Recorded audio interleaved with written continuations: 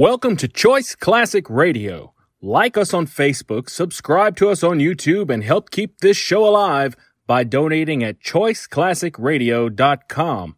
For more of your favorite old-time radio shows, join us on our companion podcast, Choice Classic Radio Detectives, where we bring to you tales from the greatest detective shows the golden age of radio had to offer. And now, with 126 episodes made, broadcast on NBC Radio from 1955 to 1958, we bring to you X-1.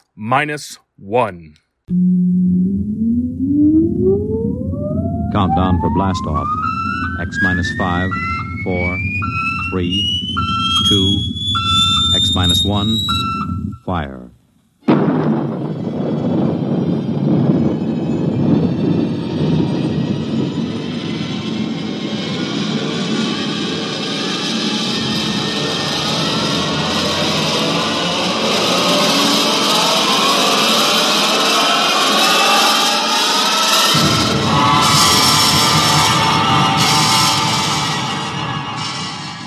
From the far horizons of the unknown come transcribed tales of new dimensions in time and space. These are stories of the future, adventures in which you'll live in a million could-be years on 1,000 maybe worlds. The National Broadcasting Company, in cooperation with Street and Smith, publishers of astounding science fiction, presents X minus 1.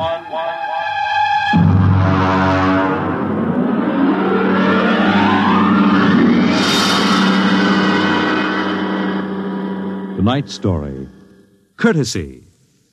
This is the story of the second expedition to the planet of Landro.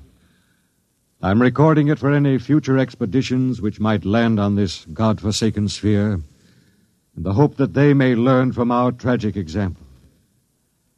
As I write, there are 2 of us left. 2 out of an original complement of 180 men. One of us, myself, will be dead in less than 23 minutes. As for the other, heaven have mercy on him, I do not know.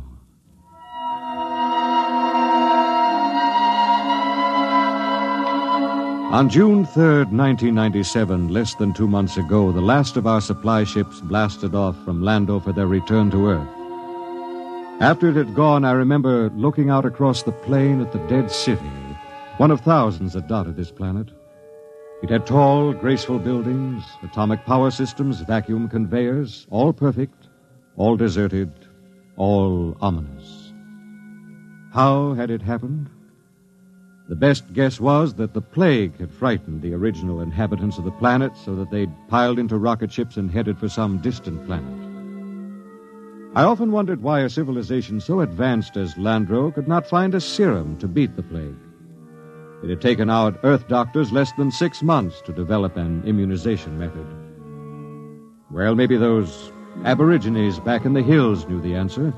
That strange, ugly little people who had taken to the caves the day we landed. I was thinking these things when something happened that gave me the shock of my life. Good evening, Captain. Oh, what brings you here, Doctor? It's the matter of the serum, sir. Oh, what about the serum? It's no good. No good? It's too old. 10 years too old.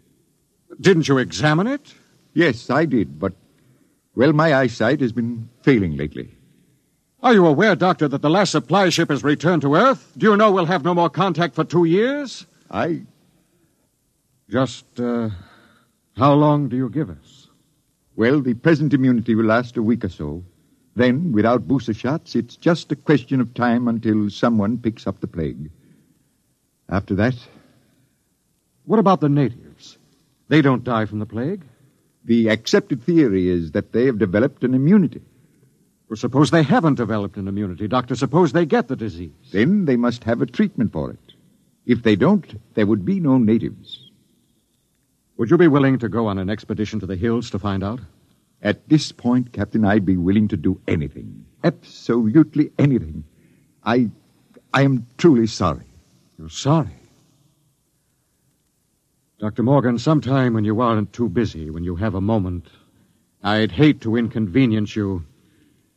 Would you mind telling me how it feels to murder 180 men? 181, including yourself.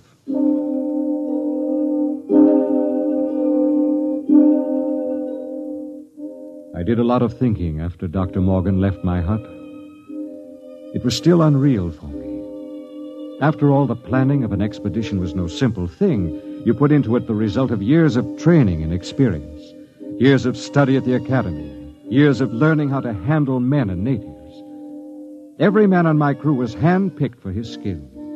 And yet, a simple thing like a myopic surgeon misreading a label could blast the whole thing. Yes, it was a shame. And I did the only thing I could think of.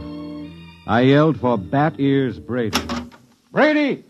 Get your carcass in here. Take the lead out. Okay. Well, what's up? Sit down, Bat Ears.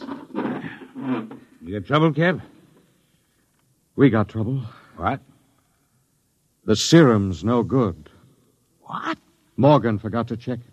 It's 10 years too old. Holy jumping snails. You're going to court-martial That wouldn't do much good. We'll all be dead pretty soon unless somebody figures something out. Well, what are you going to do, Kev? Well, there's only one chance. One chance in 10 million. What? The natives. Them cave rats. What good can they do us? Now, they don't get the plague, so maybe they know a cure. Okay. Let's get a few of them and beat it out of them. That's why you're here. Shoot. How'd you like to come along on a little expedition up to the cave country? You, me, the doctor, and Faulkner. Faulkner? Now, listen, Cap, he's worse than the doctor. Yes, but he knows more about the native culture than anybody here. He's the only one who's completely familiar with the records of the first expedition. Okay, so it's me, you, the doc, and Faulkner. When do we start? Tonight, in half an hour. We should reach the cave country by tomorrow. With luck, we'll be able to find natives before night.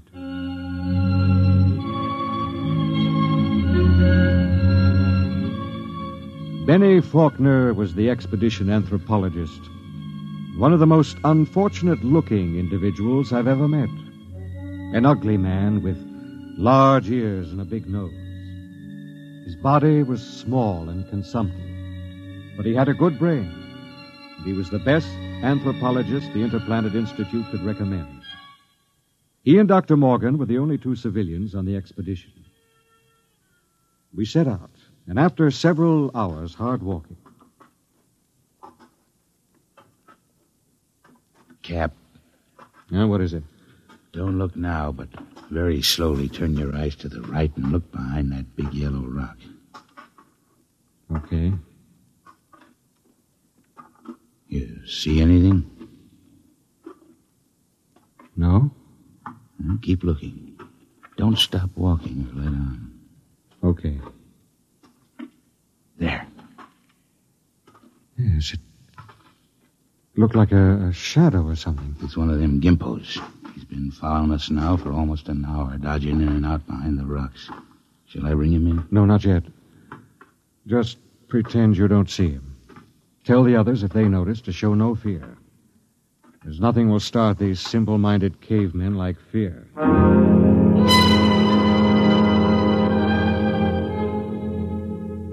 The manual said, "Under no circumstances shall a member of the patrol display fear before a native. The dignity of the Earthman must be preserved at all costs." Just before dawn, we reached the cave country. We were tired and hungry, and we stopped to cook some food and rest. Everything was quiet. There was no sign of the Gimpo, which had been trailing us until... Okay, get in there, you sneaking little monkey man. Come on, before I break this shovel on your stern. Yeah, what's the trouble? Cap, I caught me one of these gimpos sneaking around outside the tent. Bring him in the light of the fire. We can get a look at him. Faulkner? Yes, sir? Keep an eye on him. Try to establish some communication. All right, get in there. Look out. No need to knock him down, Batty. Oh, that's the only language they understand. See if you can reach him, Faulkner. Okay, Captain. I'll need a drum of some sort. A what? Well, they have no language as we know it, and they have a very rudimentary sense of hearing. I find they communicate with one another through a very primitive kind of vibration of the tongue. The closest I can come is a series of drum beats, a sort of Morse code. The psychologist on the first expedition had it worked out before he was killed by the plague. I've studied his notes, and I think it'll work. You mean these little critters can talk to one another? I believe they can. At any rate, we'll have a chance to find out. Do we have something I can use for a drum? Here, take my water bottle. Thank you, Doctor. Now, I'll tap it 3 times. That's a greeting of some sort. Just a moment. Yes, sir? I don't want you treating this fellow like an equal. Don't give him the idea that we're desperate. Once they sense that, you're lost. I have to communicate with him, sir. Well, just bear in mind what I said. Dignity. Yes, sir. I'll do my best, sir. It was a strange sight. On one side of the water bottle crouched little Benny Faulkner, looking for all the world like a human spider. Across from him crouched the Landrian, a humpbacked, gray little creature with an enormous head and those huge, soft lavender eyes. Every few moments, one would stop the strange tattoo of communication, and the other would take it up. I'm setting forth in this narrative the most vital part of their conversation, as Benny Faulkner later transcribed it from the best of his memory. Benny asked, "Why were your cities abandoned? Was it the plague?" The native said yes. Benny said, "Do you still fear the plague?" The native answered yes. "Do any of your people become afflicted?" The answer was some. "How do you treat them?" Silence. "How can we find a cure for the plague?" More silence. And then the native said, "Go among my people." Benny asked, "Will we find the answer among your people?" And the native replied, "My people have the answer." Benny said, "Will you tell me the answer?" The native repeated, "Go among my people." As far as the Landrian was concerned, the conversation was ended. He rose to go, and Faulkner stepped from his path, but Brady was there to ensure the bet. Hold on there, bucko. You ain't going no place. Don't maltreat him, Brady. What did he say, Benny? He says his people have the answer. What do you think? Well, there may be some truth in it. He says some of his people still get the plague. That must mean it isn't a question of immunity. They must have a cure. Well, he wasn't clear on that. Then they must have a vaccine to keep it from spreading. Does he know? His answer is for us to go among his people. Well, that leaves it up to us. The first level of caves is on top of that cliff about a mile ahead. It's a trap. I'll bet my last dollar on it. Well, maybe not. And we'll have to risk it. Wait. Well? Let me go. I got you all into this. But how will you talk? Benny here can give me enough of the code so I can ask the big question. You understand that they might just decide to cut your throat? I'm fully aware of the risk. All right, Doctor. You go ahead. We'll wait at the foot of the cliff. If you aren't back down in 3 hours, we'll come up after you. What about the Gimpo here? We'll hold him as a hostage to ensure the doctor's safety. If the doc comes back, all right, we'll let him go. If not, well, that's your job, Brady. A pleasure.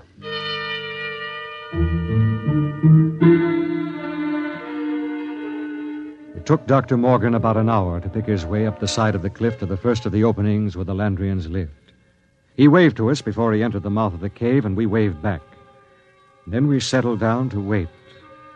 It was a long, long wait.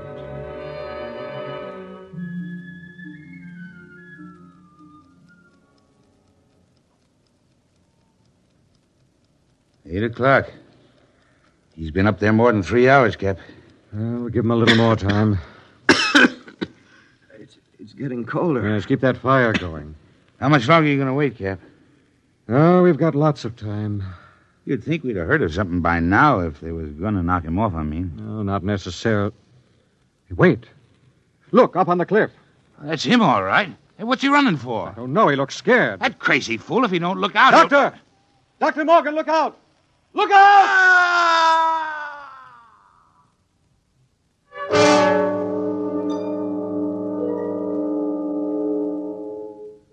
We found the doctor at the foot of the cliff, crumpled and broken. There were no marks on his body, nothing except a twisted, mocking grin on his face. Oh, yes, and one other thing. Scrawled across the pad he had taken with him on which to make notes concerning the answer was a single word. The word was courtesy. We threw the paper away. The expedition was a failure, though Bat Ears claimed he'd get it out of the Gimpo if I'd let him. I nodded in agreement. Bat Ears took the little native off behind an outcropping of rock. He was back in 15 minutes, dripping with sweat. Well? Let's go, Cap. Nothing, huh? But nothing. Is he, They ain't made very good, these little gray people. They come apart too easy, so let's go, huh, Cap? All right. Benny... Benny, what is it? I feel kind of sick all of a sudden. In the back of my head, a dull kind of pain. Let me see your tongue. Come on, give him a hand, Bat Ears. We've got to get him back to camp. What is it? I'm not sure, but that blackness on the tongue and the headache, it could be the plague.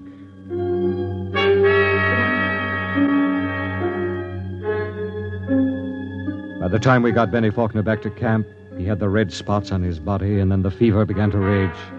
It was the plague, no mistake about it. Before morning, Collins, the supply sergeant, had it. Then it was Peabody. After that, the men went down like 10 pins. Then one morning, Bat Ears Brady dragged himself into my tent and sat down. The lines in his face told me the end was coming pretty fast. Sit down, Brady. Well, what's the count? 6 left. We buried the chaplain today. Got anything to drink? Sorry, I'm all out. How about a cigarette, then?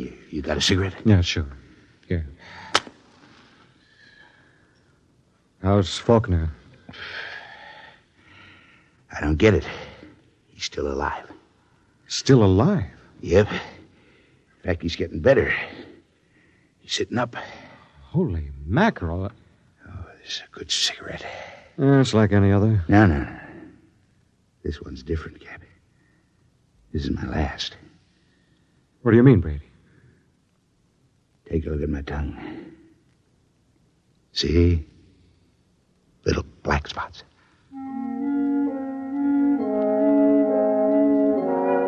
Somehow I managed to get him into bed. He was already raving when I gave him the last of the morphine. It was incredible.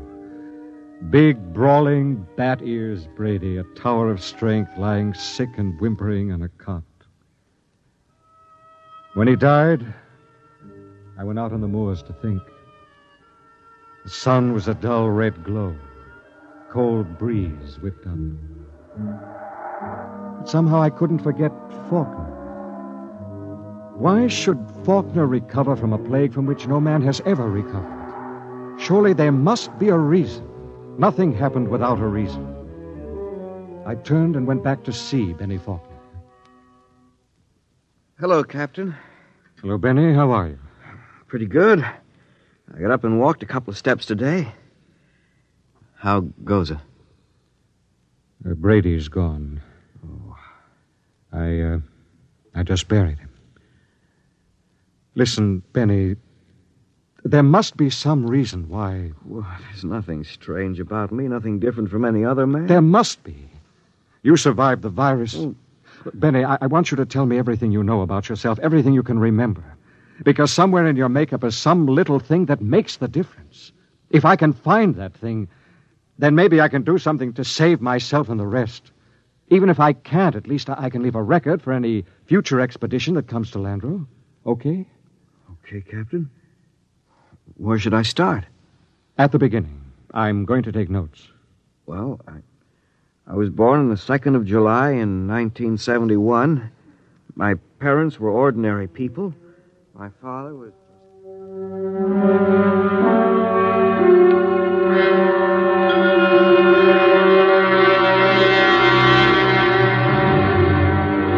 Look, Captain, I've told you everything I can remember. 3 days now you've gone over me, pawed me, questioned me. What else can I tell you? Benny, let's go over that last part once again. Where should I start? Take it from where the native started to walk away. You stepped out of his path, and Brady grabbed him. Okay, so I stepped out of his path. Why? What do you mean, why? Why did you step out of his path? Why not? Courtesy, I guess. What's the matter? Courtesy. That's the word that Dr. Morgan had scrawled in his notebook. Well, I don't see that. I don't either. Tell me, Benny, why should you want to be courteous to a native? Why not? What about maintaining your own dignity? Are you talking about dignity or arrogance? I don't know. Benny, listen, maybe we were all wet in our deductions. Maybe these cities here on Landro weren't deserted centuries ago. Maybe these little people up in the caves are the same people who used to live in those big cities. Why would they leave? Maybe they found out the big cities weren't the answer. Maybe they found out that civilization doesn't necessarily bring happiness. So they just packed up and left, returned to the simple life. No, it doesn't make sense. You're forgetting the plague. What is the plague, Benny? Well, I don't know. Is it a virus? I don't think they ever found out. You know what I think? What? I think the plague is nothing more than what we know as greed and arrogance. Captain, you're going off your rocker. I think maybe we're in line to die. Serum was good. In fact, I don't think the serum had anything to do with it. Oh, I never heard anything as crazy, fantastic in my life. No?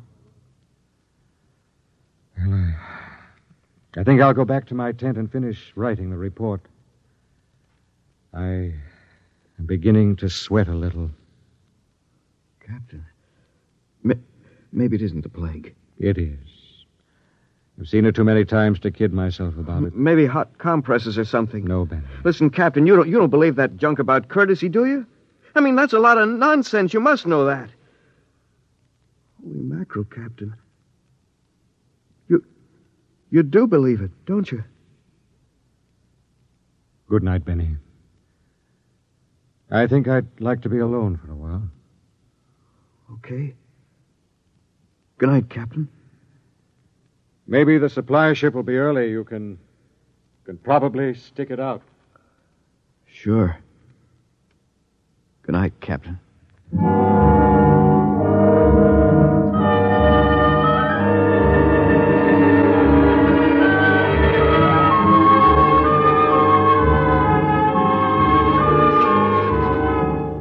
And this concludes my report.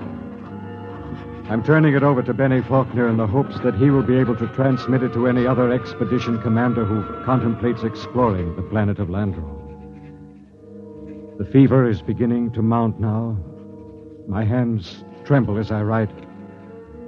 The end should not be far off. There's little question in my mind as to what it'll be. You see, I didn't have a chance. I stepped out of no paths. I showed no courtesy.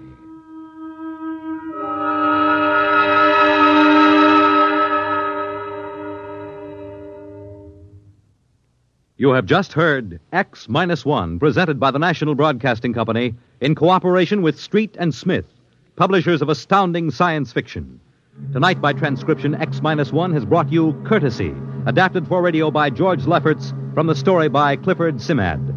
Featured in the cast were Brett Morrison as Captain Ira Warren, Arnold Robertson as Battiers Brady, Edwin Jerome as Dr. Morgan, and Bill Griffiths as Benny Faulkner. Your announcer, Fred Collins. X-1 was directed by Ken McGregor and is an NBC Radio Network production.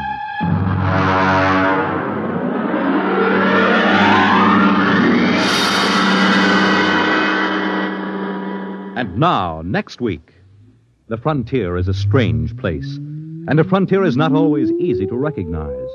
It may lie on the other side of a simple door marked No Admittance, but it is always deadly dangerous. What happens when an innocent girl ignores a single regulation?